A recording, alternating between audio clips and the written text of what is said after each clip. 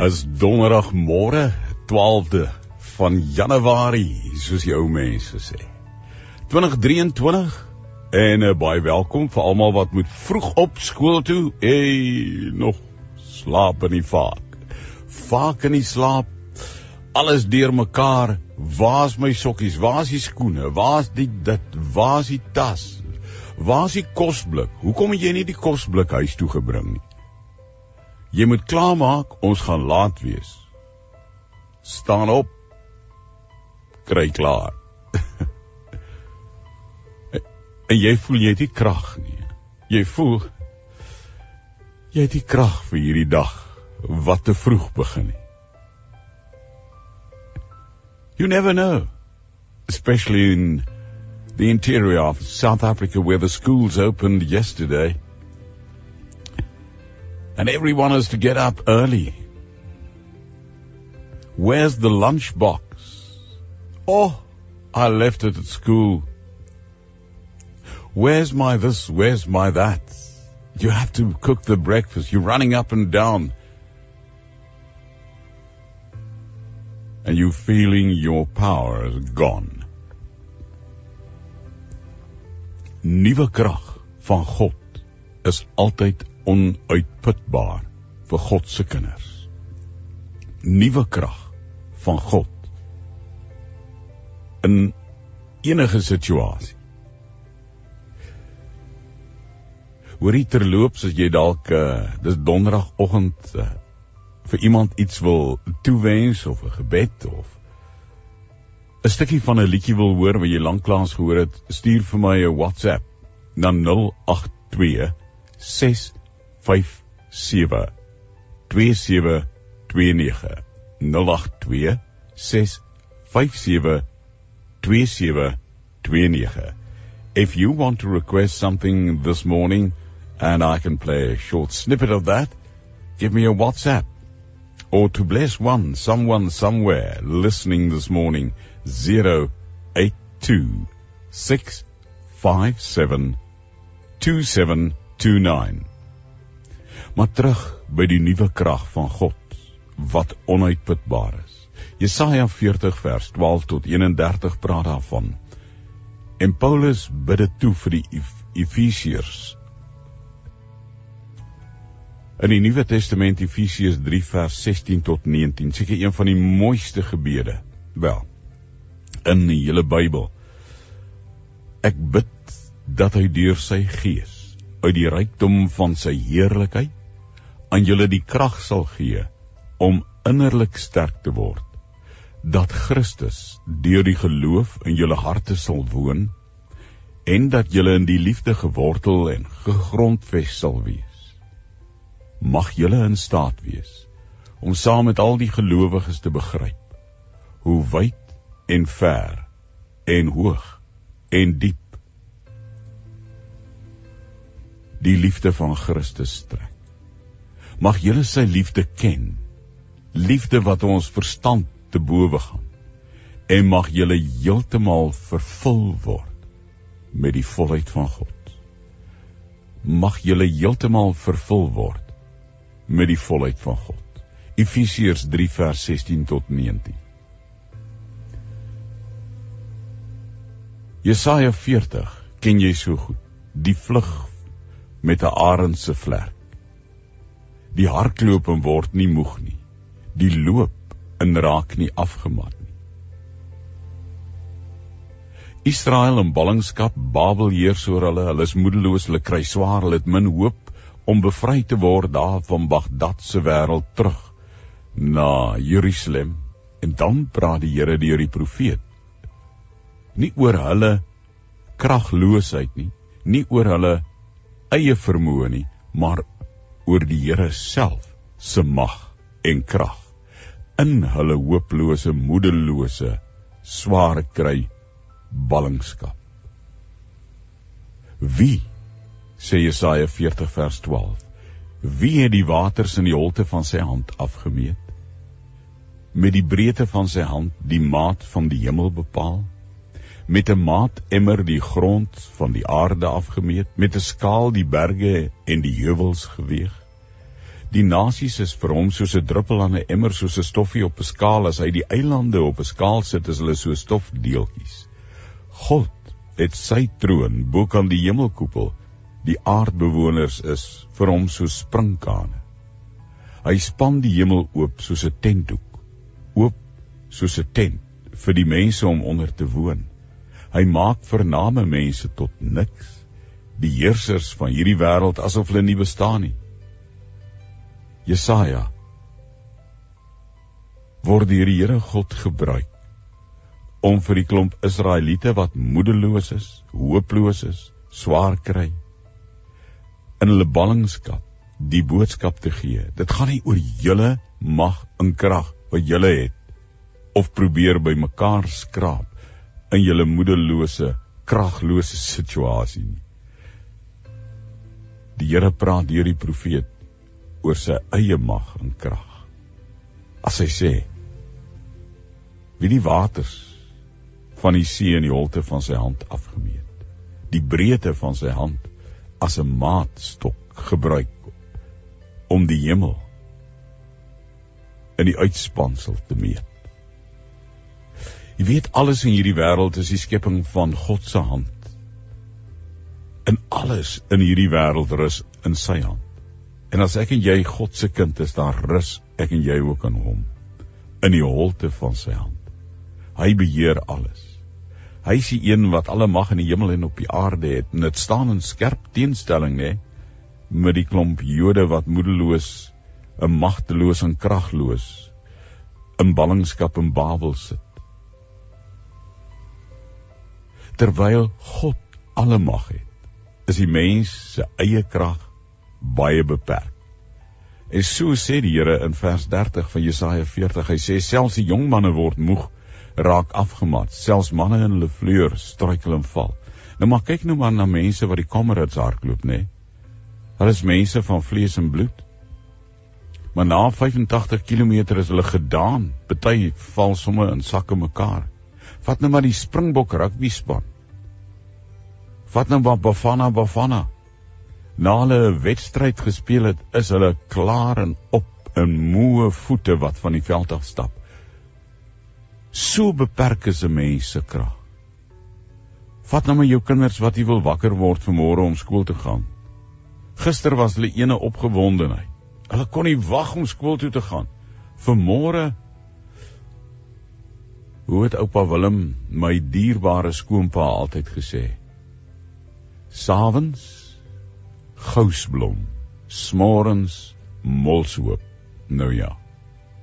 Nou loop jy seker gang af en sien daai molshoope in die kooie lê onder die duwys. Gister, s'avonds, gisteraan, s'avonds gousblom, s'morgens molshoop. Die mens se krag is so beperk. Dalk voel jy so. Die Here met alle mag is die ware kragbron. En omdat die Heilige Gees self God is, deel hy dit uit. Want die krag is tot kinders van die Here deur Jesus se genade se beskikking. Die Bybel sê in Jesaja 40, die wat op die Here wag, kry nuwe krag. Wat beteken dit om te wag op die Here? Ek wonder of jy weet. Wat beteken dit in Jesaja 40, die wat op die Here wag, kry nuwe krag? Dis dalk hoekom jy nie nuwe krag kry nie, want jy weet nie wat dit is om te wag op die Here. Jy dink jy moet nou iewers in 'n veld in 'n stil wêreld gaan sit en wag. Die woord wag in Jesaja 40 is miskien te passief om die werklike betekenis hiervan te verduidelik. Kava is die woord wag. Die woord wag. En kava in Hebreëus vir die woord wag beteken letterlik om angstig te wag op iemand op wie jy jou hoop gestel het om 'n uitkoms te gee. Jy verwag 'n uitkoms, angstig, daarvoor te wag op die een op wie jy jou hoop gestel het. Dit is kawag, om te wag op die Here, letterlik. En dan verstaan 'n mens baie keer hoekom ons nie nuwe krag kry nie. Want ons het nie daai angstige verlange en wag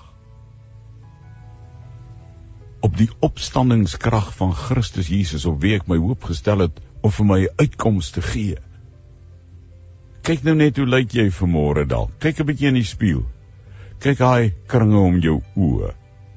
Jy sal nie dink as die 12de Januarie, dit lyk na die 12de Desember as 'n mens na 'n gesig kyk in die spieël soms. Kyk na al die, hoe het Anstini destyds op TV en agter elke man gesê, as hy so oor die tuinhekkie lê met 'n sigaret in die hand en 'n curlers in die kop met 'n kopdoek oor, en dan kyk Anstini so die straat op in daai televisiereeks destyds agter elke man. En dan sê sy, my lewe is van worry aan mekaar gesit. Nou kyk 'n bietjie na jouself. As jy voel jou lewe is van worry aan mekaar gesit, met die sakke onder jou oë, in jou gees wat net klaar is, jy moedeloos is, kragloos is, die wat op die Here wag, kry nuwe krag. Jy is die kerk, man. Is jy die dominee of die pastoor in die groot moderne gebou met die verhoog waar die pastoor op en af loop op 'n Sondag en vir jou probeer preek om nuwe krag te kry, en jy het krag vir 'n oomblik, en vanmôre op die donderdagoggend 12 minute na 6/12 Januarie voel jy so kragteloos, soos 'n Jood destyds, daar waar die Tigris en die Efraat by Bagdad by mekaar kom, in ou Babel. Die wat op die Here wag, kry nuwe krag. Ag nee wat, ons moet ons skaam, dat ons so moan en so groan, en so kragloos is. En dis dalk omdat ons die woord van die Here nie lees nie. En ons eie interpretasie, of 'n YouTube-interpretasie van een of ander Amerikaanse profeet en priester en pastoor wil glo, wat vir my vertel, new hope, stand up, you can, because you are. Die woord wag in Jesaja 40 in Hebreëus beteken om angstig te wag op iemand op wie ek my hoop gestel het om my uitkoms te realiseer. En ek verwag dit. Kava. Dis nie 'n passiewe gaan sit in die hoek soos Martie Martel ding is en jouself te bejammer en soos Job met potskerwe te krap. En jy voel jy wil vanmôre iewers in die diep Karoo op 'n klein koppie gaan sit en die son se opkoms kyk en net huil. Te veel kinders van die Here huil meer as wat hulle kragteloos jubel oor God se teenwoordigheid. Wat sê Paulus? Alles ek in die middel van die tronk, sing ek 'n loflied 12 uur in die nag. Gisteroggend het ek van Dietrich Bonhoeffer gepraat, wat die nasies doodgemaak het, kort voor hy vrygelaat kon word deur die geallieerdes in die Tweede Wêreldoorlog. Wat bid hy? Wat het hy geskryf in daai gebed? Kom ons wag op die Here, nie passief nie. Nie gaan sit op 'n plek nie. Oppas om te veel motiveringssprekers te glo en tydskrifte wat vir jou 17,5 stappe gee, spreekwoordelik gesê, om vir jou nuwe krag te gee. Oppas vir hulle wat vir jou sê, man, probeer 'n nuwe resepie in die kombuis en dans met blue suede shoes en jou pantoffels. Oppas vir die lot wat sê, koop 'n bottel brood champagne en drink dit uit 'n kristalglas terwyl jy kook en jy voel weer 'n nuwe mens. Oppas vir daai soort nonsens. As ek en jy God se kinders is, sê die woord van die Here, die wat op die Here wag, kry nuwe krag. Kava, die woord wag, is nie passief. Dis nie daar stil sit en wag. Dis nie daar om te mediteer iewers op 'n klip soos 'n dassie die son se opkom nie. Kawa, hoor nou, en ek sê dit weer. Die wat op die Here wag, kry nuwe krag. Dis om angstig, nie passief, om angstig met verwagting te wag op iemand, op wie jy jou hoop gestel het, om vir jou uitkomste gee. Ongeag van die water, ongeag van die vuur, hoe sê Jesaja? Al gaan ek deur die water, U is by my. Al loop ek deur die vuur, die vlamme sal my nie skroei. Want dit gaan om 'n aktiewe wag, 'n aktiewe vertroue, waardeur ek my eie afhanklikheid voor die Here erken. Ek is letterlik nie bereid om enige iets uit my eie krag te waag nie, want ek is in bindende afhanklikheid en ek soek na sy krag, eerlik, opreg, en ek praat oor my water, ek praat oor my kragteloosheid, wanneer die vlamme en die vuur om my brand, soek ek die Here se aangesig, die koramdeio van God, en ek vra hom vir die nuwe krag. Want die kenmerk van 'n mens wat op die Here wag, is dat jy aan die einde van jou eie krag gekom het. Dat jy die laaste druppel uit jou eie tank opgebruik het en reeds by al die menslike petrolstasies aangedoen het. En nou verwag jy jou krag net van die Here. Dis 'n wonderlike plek om te kom. Want nou kan ek my nood en my ellende en my pyn en my hooploosheid en my moedeloosheid na God toe vat. 'n Nuwe krag kry. Hoe gebeur dit? Die mense in die tyd van Jesaja sou die verse nog nie in hulle diepte kon begryp nie, maar ek en jy kan. Die nuwe krag stroom uit die hemelpoorte. Dis die krag van die Heilige Gees wat die wêreld oorspoel. En Jesus het beloof dat die trooster kom, en dis wat op Pinksterdag gebeur het. 10 dae lank het die disippels aktief in gewag, in gebed en smeking gewag. En op die 10de dag het die hemelse sluise oopgegaan en die Gees van God oor hulle gevloei, en dadelik het die krag op 'n duidelike manier sigbaar geword. En Petrus, wat nie eens voor 'n diensmeisie kon getuig nie, preek skielik voor 'n skare. En die krag van die Heilige Gees breek deur, so duidelik, dat 3000 mense tot bekering kom, sê Handelinge. Wonders en tekens volg, en elke dag word mense tot die gemeente gevoeg. En die Heilige Gees maak sy woonplek in die wêreld. En hy is nog steeds hier. Hy is binne in my, want as ek Christus Jesus ken, dan het ek die Gees van Christus, en sy krag is steeds vir my tot beskikking. En hy wil sy krag in jou ten volle tot beskikking stel. Hoe gebeur dit? Efesiërs 3 sê Paulus dat God ons deur sy Gees krag gee om innerlik sterk te word. Ag, dis so mooi. Ek het dit nou gaan nagaan. Hoe sê ons, ek het dit gaan check, ek het dit gaan nagaan. Ho anthropos staan in die Bybel, wat beteken dubbele krag.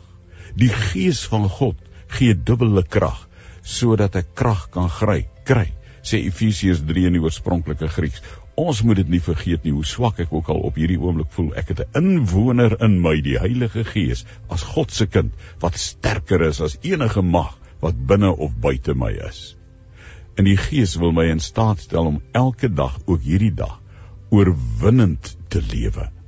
En nou voeg Paulus nog iets by om te wys hoe groot en hoe oorweldig groot hierdie krag is wat my innerlik sterk maak. Hy sê, hy bid dat hierdie sterk maak van innerlike krag deur die Heilige Gees sal plaasvind. Waar vandaan af kom hierdie krag?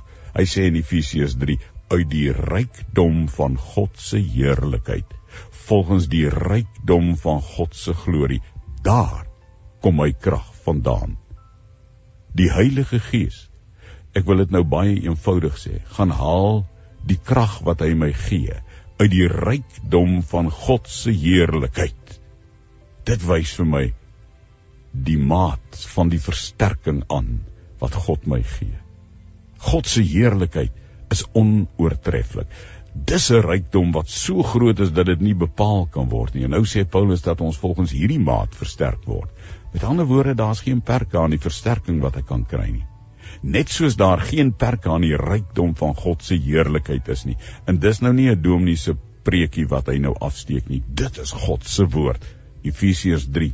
Gaan wag op die Here, angstig. En kyk hoe die Heilige Gees jou uit die rykdom van God se onbeperkte heerlikheid en krag jou in die moeilikste situasie krag gee. En die uitwerking van hierdie krag, sê Jesaja, jy vlieg met 'n arend se vlerk. Jy hardloop en jy word nie moeg nie. Jy loop en jy raak nie afgemat nie. Sodat Christus in jou hart kan woon. Here God, Heilige Gees, Christus Jesus, Seun van God, deur u genade bid ek vir iemand iewers, u weet wie en waar, op hierdie oomblik 22 minute na 6 op Januarie die 12de se donderdag, wat hopeloos voel en nie weet watter kant toe om te draai. Heilige Gees, kom deur u krag, versterk hom of haar. Dalk is daar iemand, 'n kind, wat met 'n halwe oor lusteloos sy of haar pap in die kombuis sit en eet, en stil sit, en sê ek is nie lus om terug te gaan skool toe vanmôre, want gister het iemand my geboelie, of 'n onderwyser was met my lelik, en ek het nie lus om terug te gaan skool toe nie. Ek het nie krag daarvoor nie. En as daardie kind, seun of dogter, op hierdie oomblik luister, en lusteloos krag probeer kry, uit die paustousties, of die oudspap wat hy of sy sit en eet, gee vir daai kind hierdie krag, sodat daai kind skool toe kan gaan met nuwe krag.